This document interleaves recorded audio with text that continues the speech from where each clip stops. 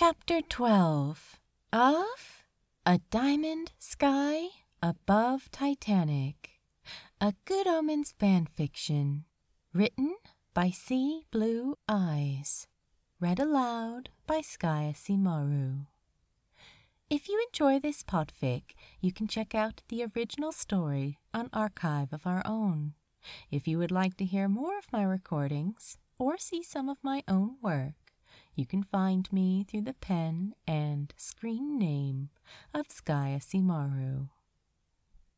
A Diamond Sky Above Titanic, Chapter 12, Unable to Stay.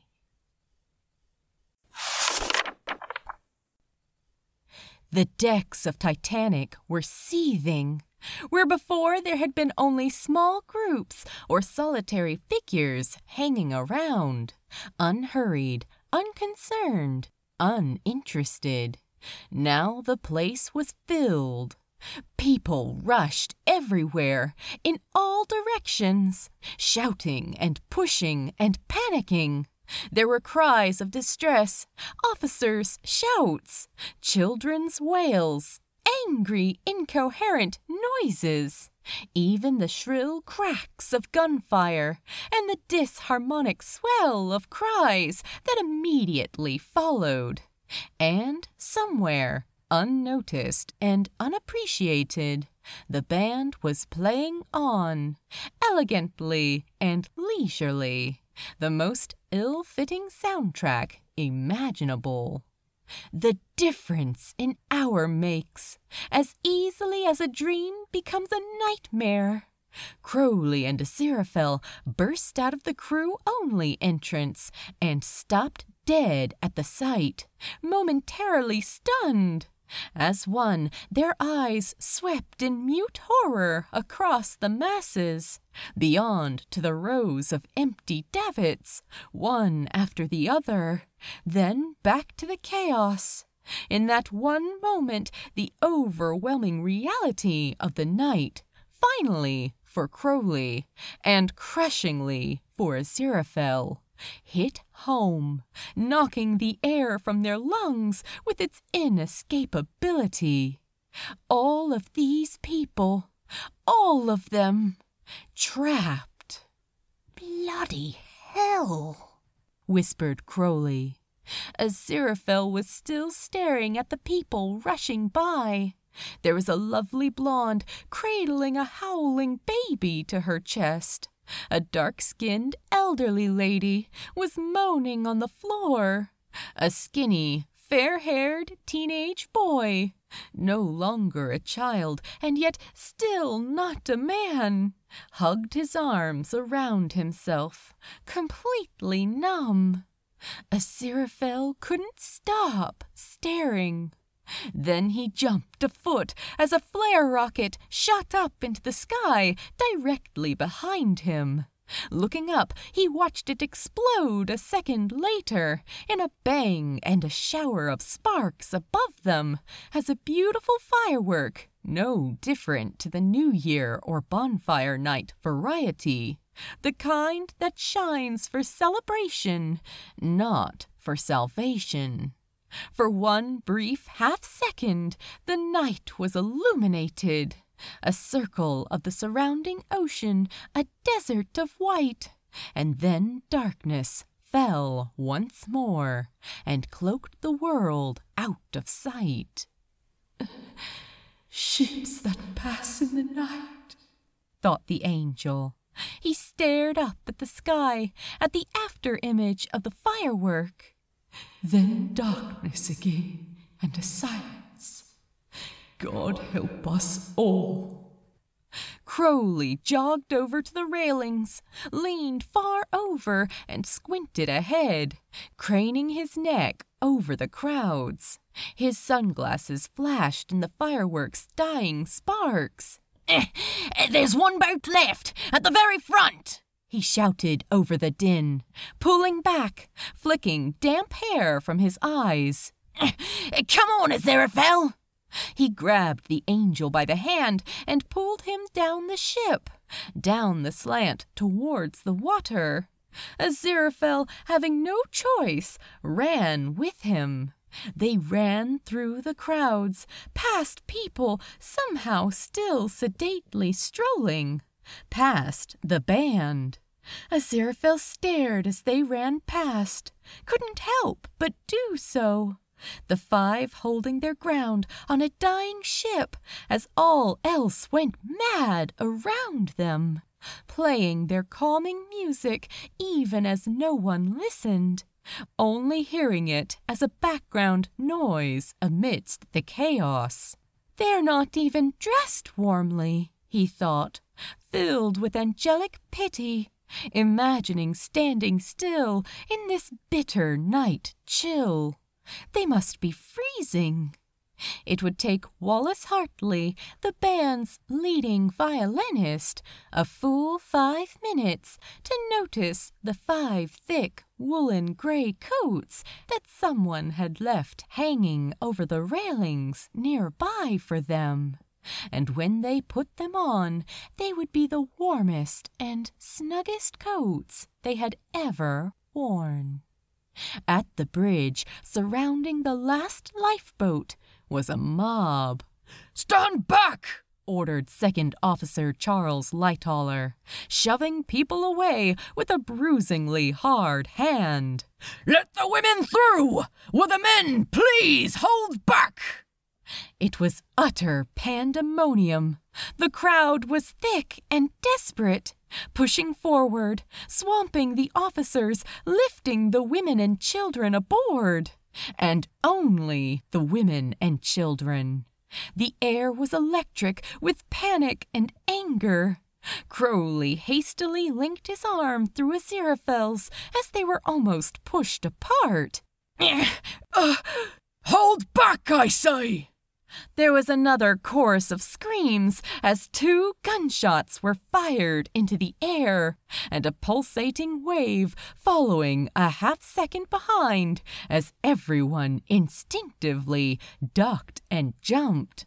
Crowley hugged Aziraphale, now stood behind him, closer, snaking his hands around his waist, sealing their bodies together as best he could from his awkward position. He couldn't see the angel's eyes, wide and numbed, staring at Lightoller, pulling a pigtailed child, mutely sobbing, out of her father's arms.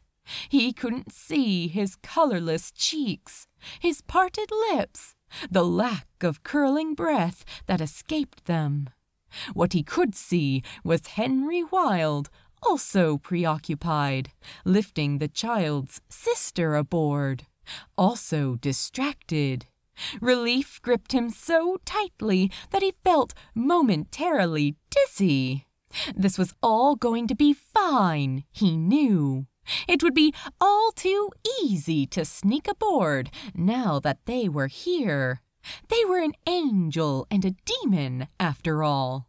Shape and size were but options for their kind. Though neither he nor Aziraphale would enjoy it, of course. They could become lice in the people's clothing, bacteria, small children. Even in the given situation and the alternatives available, Crowley's demonic mind recoiled at the thought of being encased in such innocence, and he dismissed the idea as soon as it came. Perhaps even women. They could, come to think of it, just fly away. That would solve Aziraphale's crisis of conscience, surely.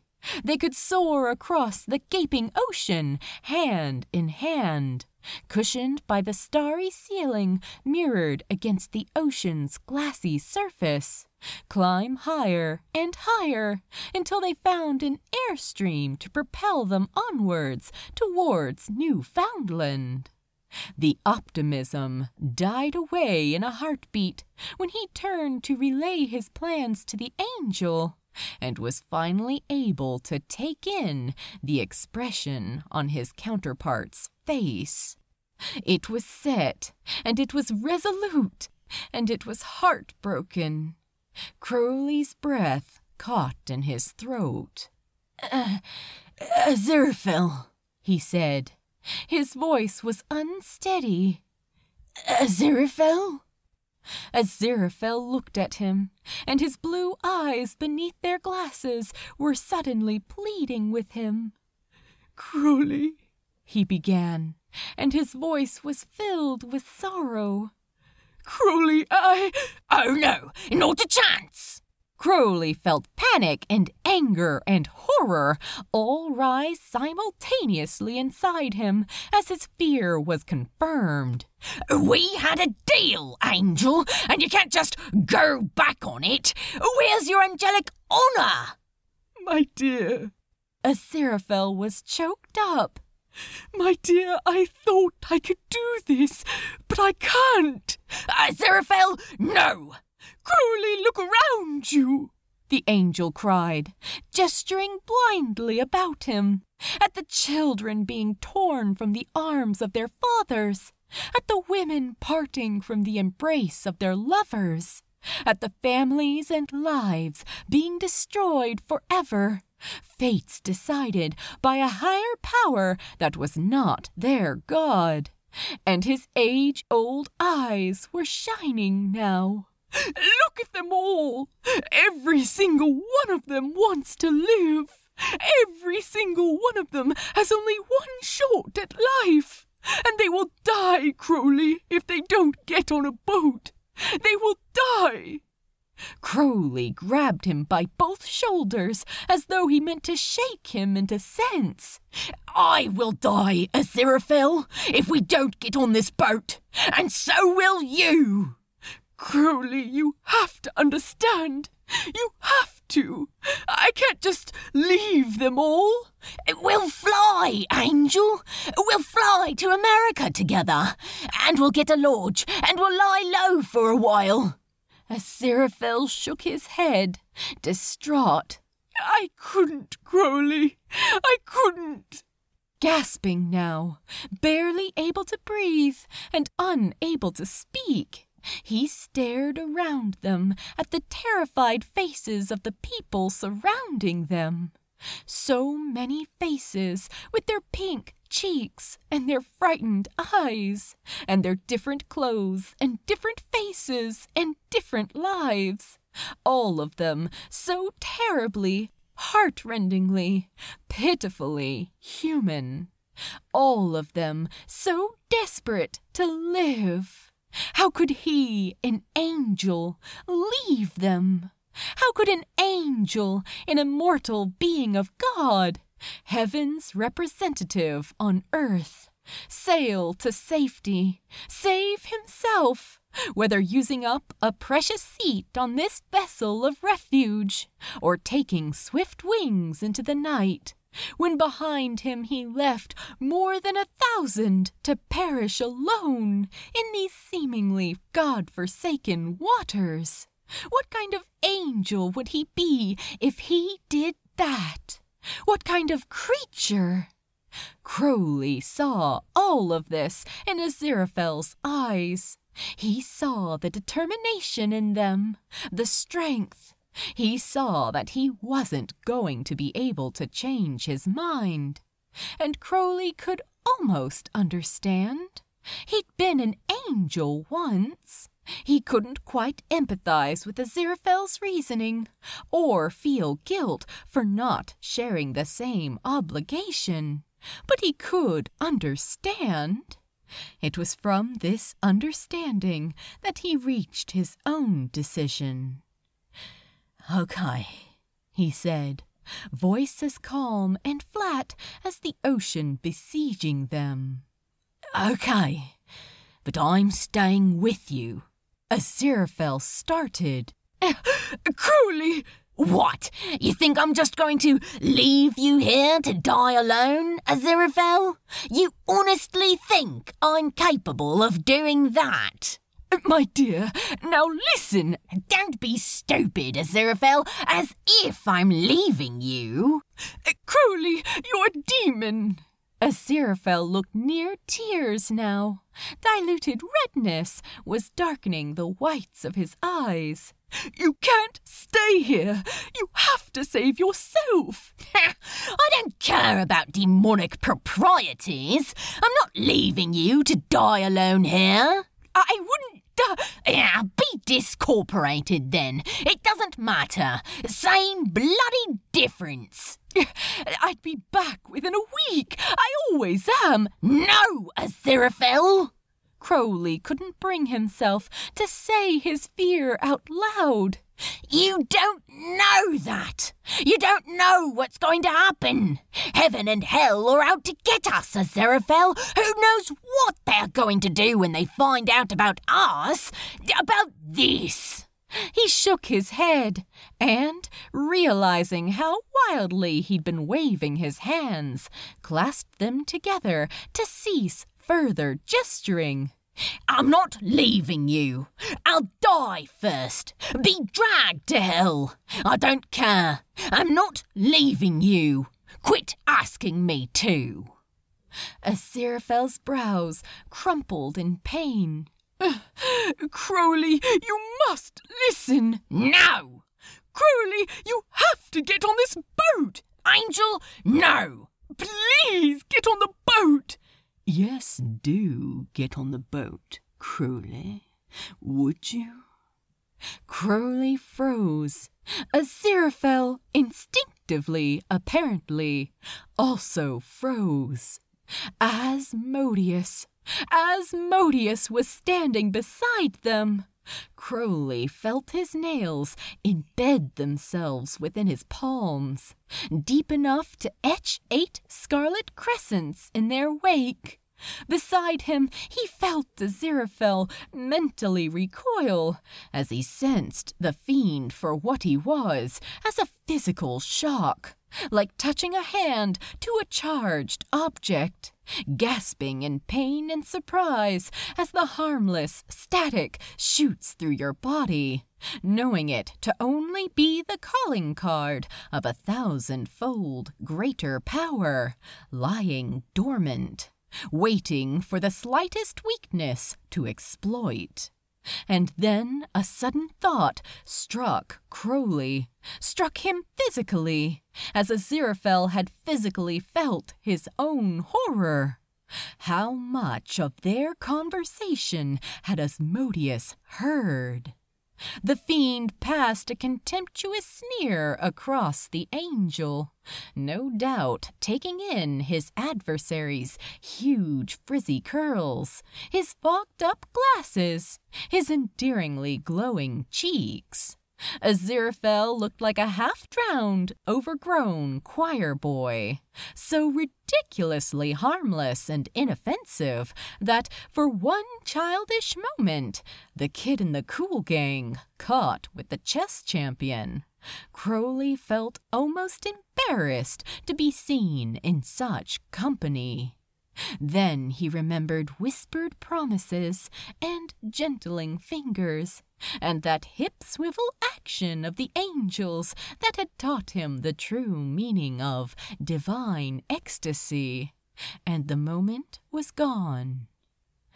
Get on the boat, Crowley, Asmodeous ordered again, elbowing Aziraphale out of the way, and, now face to face with the lesser demon, plastering on a smile so false and shallow that Crowley could only stare.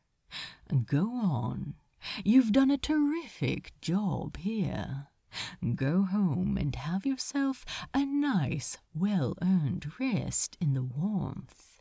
I'll stay and sort out any little problems. Not to worry.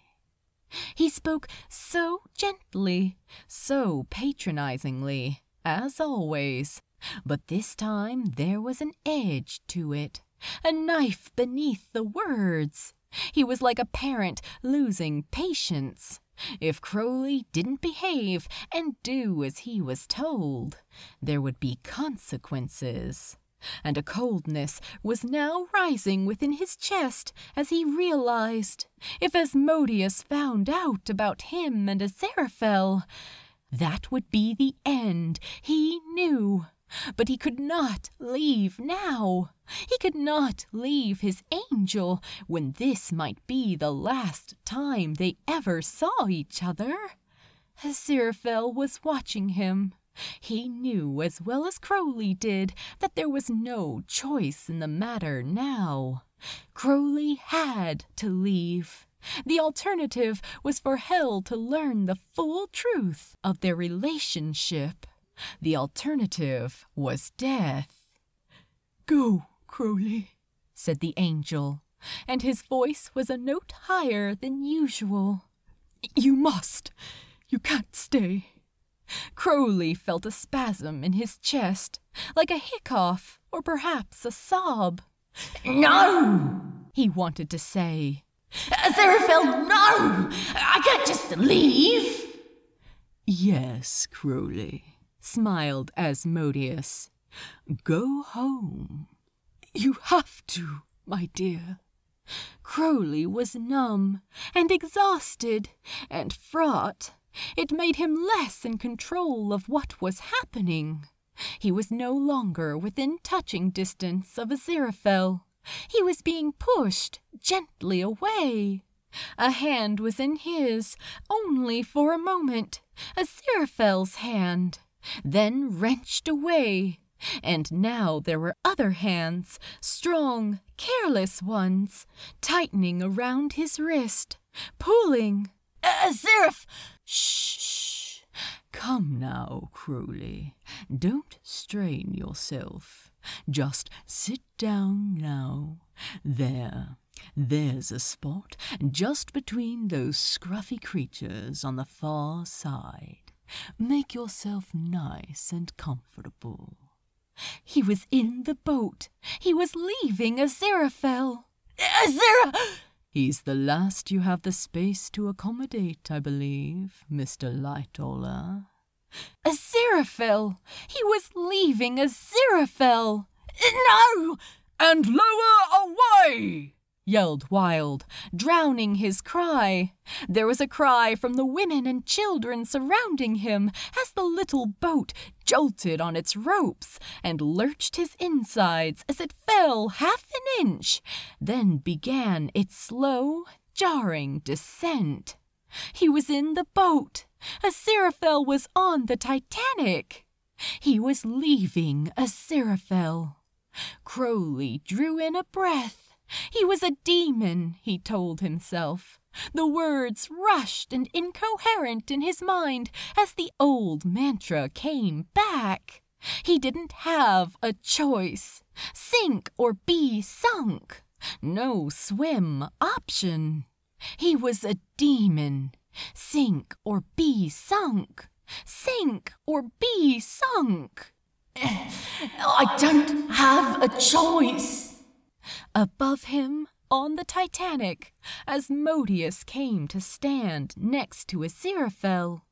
Without looking at him, he spoke, too quietly for anyone else to hear, too subtly for Crowley below to even realize he was speaking. To an angel, his every word had the irritation of a pinprick, repeatedly piercing his skin, drawing little red orbs everywhere it struck. Minimal pain, minimal damage, but pain and damage to thine enemy all the same.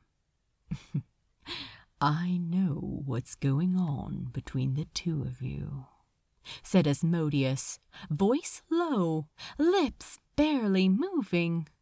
Aziraphale kept his face completely impassive, continued to stare straight ahead, straight into the eyes of his lover.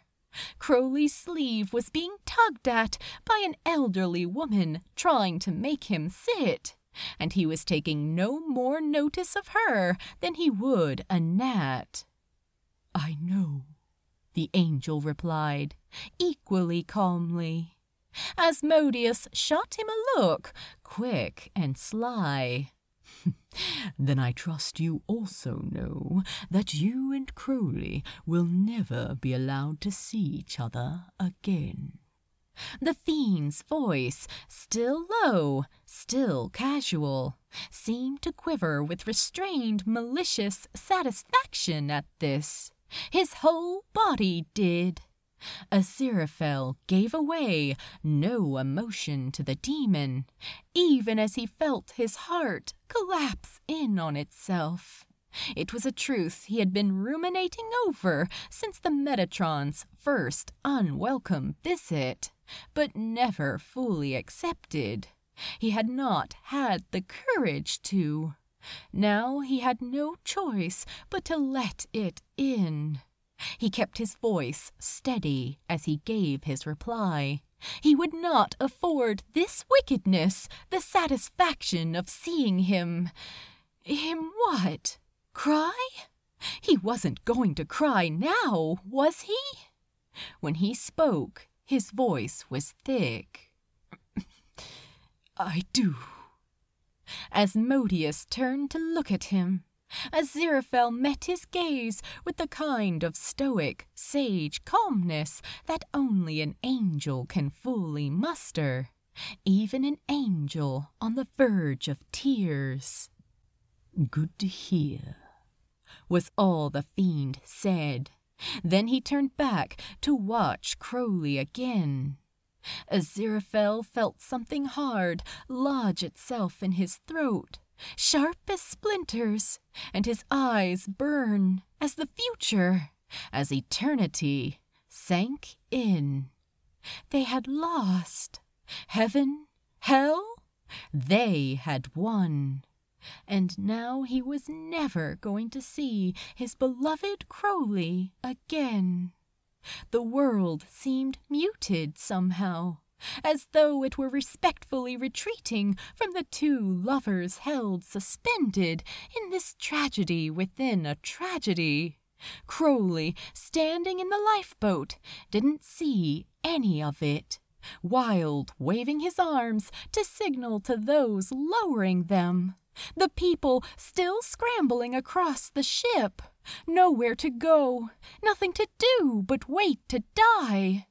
The faces of the passengers around him, women and children, some waving, some sobbing, some frozen. He didn't see any of that. He didn't even see Asmodeous smirking to himself in contentment, resting his sharp elbows on the railings. All he saw was his angel, Aziraphale, standing there, frozen like he was, watching him. Crowley looked up at him. He couldn't take his eyes off him, could not waste a single second. Every moment could be one of the last moments they would ever see each other. Millennia could pass, and it could be this moment he forever returned to. Aziraphale's cheeks were wet. Crowley could see, for they shone. Aziraphale was crying. He hadn't held the classic angelic elegance of old for millennia, yet in that moment, it seemed to Crowley, his angel had never looked more divine. Was it his love for Aziraphale that made him seem so unbearably beautiful? Or was it Aziraphale's love for him that gave that beauty? The beauty of true love, bare for all to see. After almost 6 millennia, after wars and plagues and arguments and long drunken nights discussing ineffability and omniscience and the world and what a wonderful place it was, after only one day of more than just friendship, one day of love, sweet, true, eternal love that would forever remain in his wretched immortal soul. They could be separated forever. This could be the last time I ever see Aziraphale, thought Crowley, calm with terror. I may never see him again, ever.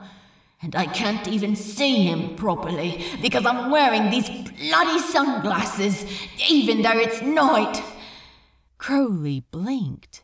He was a demon. He had to leave Aziraphale. He had to. Hell offered no choice, no getting out of it. Sink or be sunk. No swim option, remember? Same song, different verse. Easy now, easy! Together now, both sides together! He had no choice. He was a demon. Hell offered no choice. Sink or be sunk. Right? Right? The last of the flare rockets illuminated the sky above the angel's head as it was released, haloing, stupid metaphor, him in golden sparks of light. Like sunlight, it caught the sheen in his hair, bathing his shoulders, illuminating him from the inside. And Crowley, those same sparks lighting him whole, cleansing him in brilliant, pure white light, shining from his glasses as though he were the source, saw Aziraphale, the angel of God, and imagined that this was the last look he would ever have of his soulmate, the angel he loved, the angel he was leaving to die alone on the sinking Titanic. Aziraphale was going to die. Aziraphale was going to die alone. And then, like coming out of a trance, he suddenly snapped free, became aware of what he was doing. He was leaving Aziraphale, leaving him, making the wrong choice. And for what? For demonic propriety?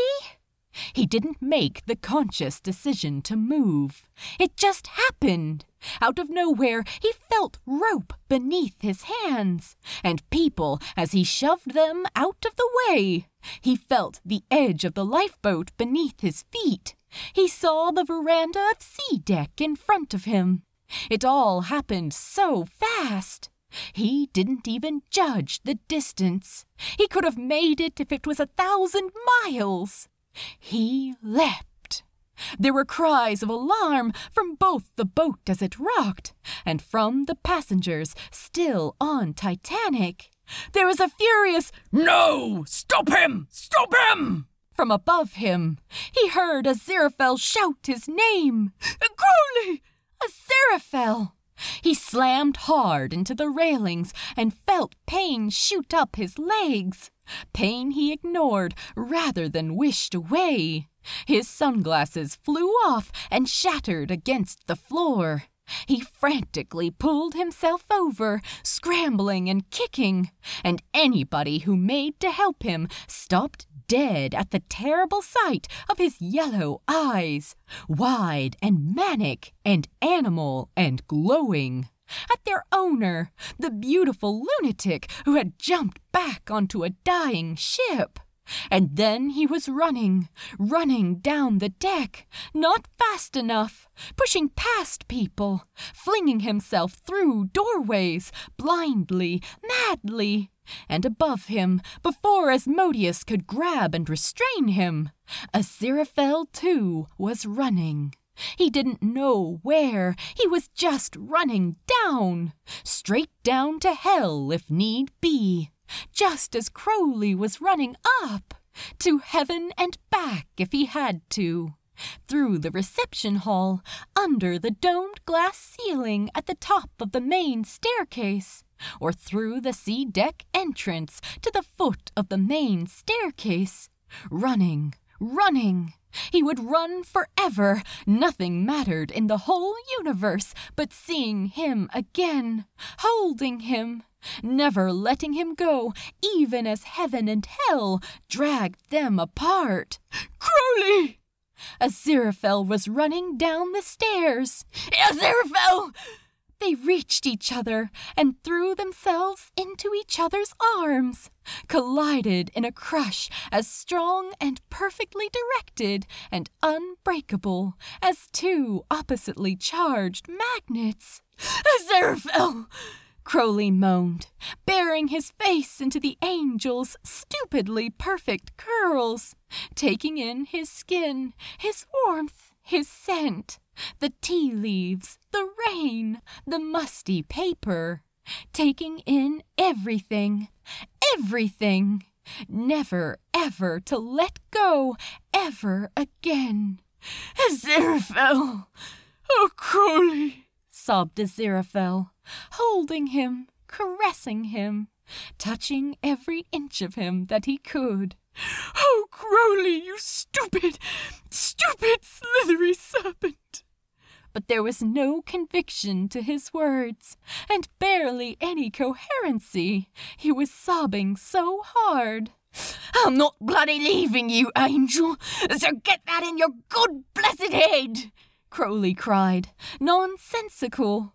He pulled back, took Aziraphale's face in his hands, stroked the soft skin beneath his insatiable fingertips wet with the angel's delirium-inducing tears, looked him right in the eyes, deep enough to see the intersecting rings of lighter and darker blue, ripples on oceans more wild than their own, flecks like raindrops sweeping across the surface.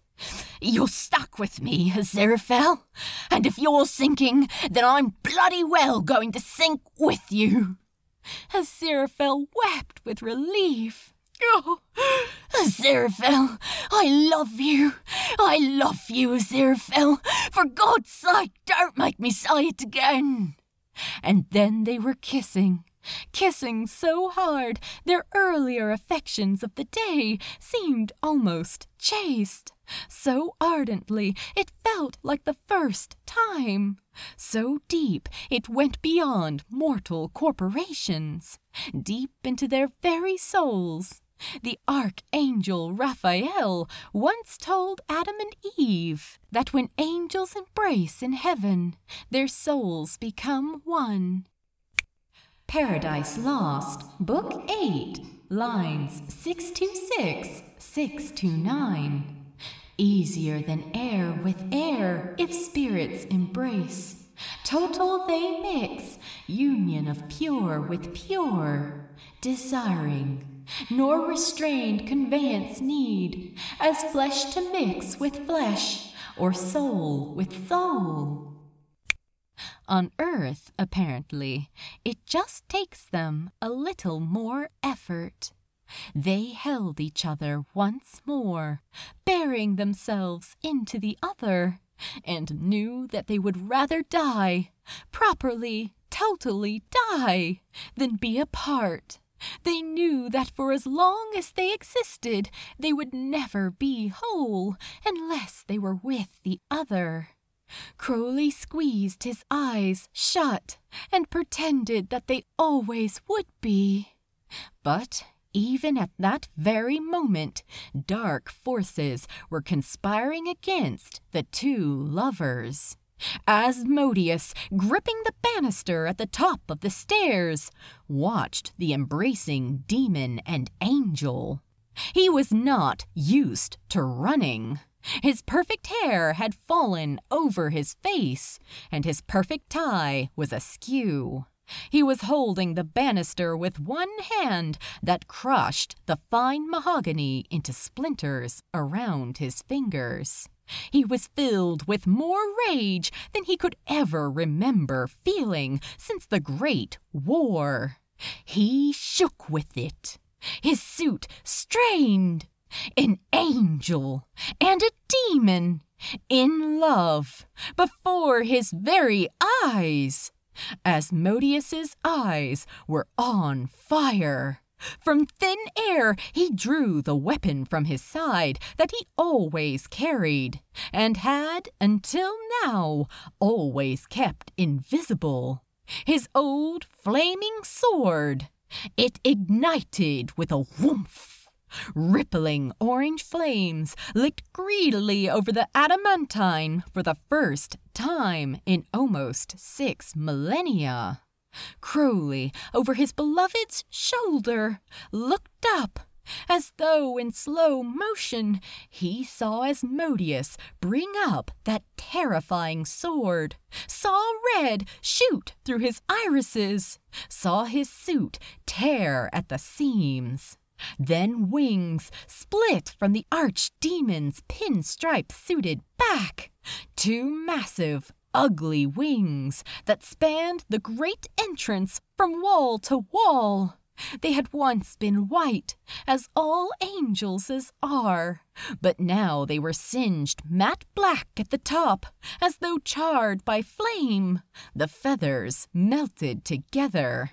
Those that weren't totally scorched were a sickly yellow, like nicotine-coated fingers or the eyes of a hepatitis victim, tainted and sallow and unhealthy.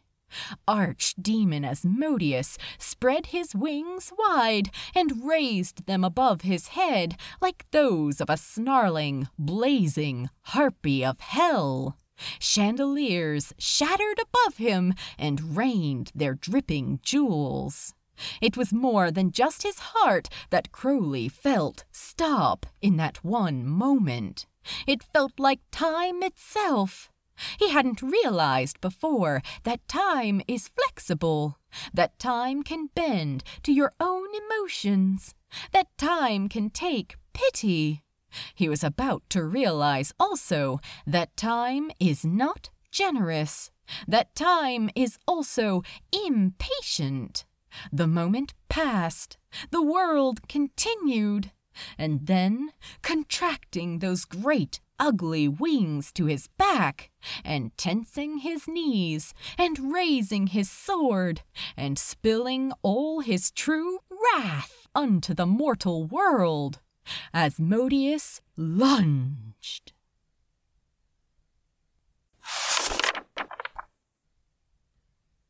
To be continued in Chapter 13. Thank you for reading. Please drop by the archive and let the author know what you thought of their work.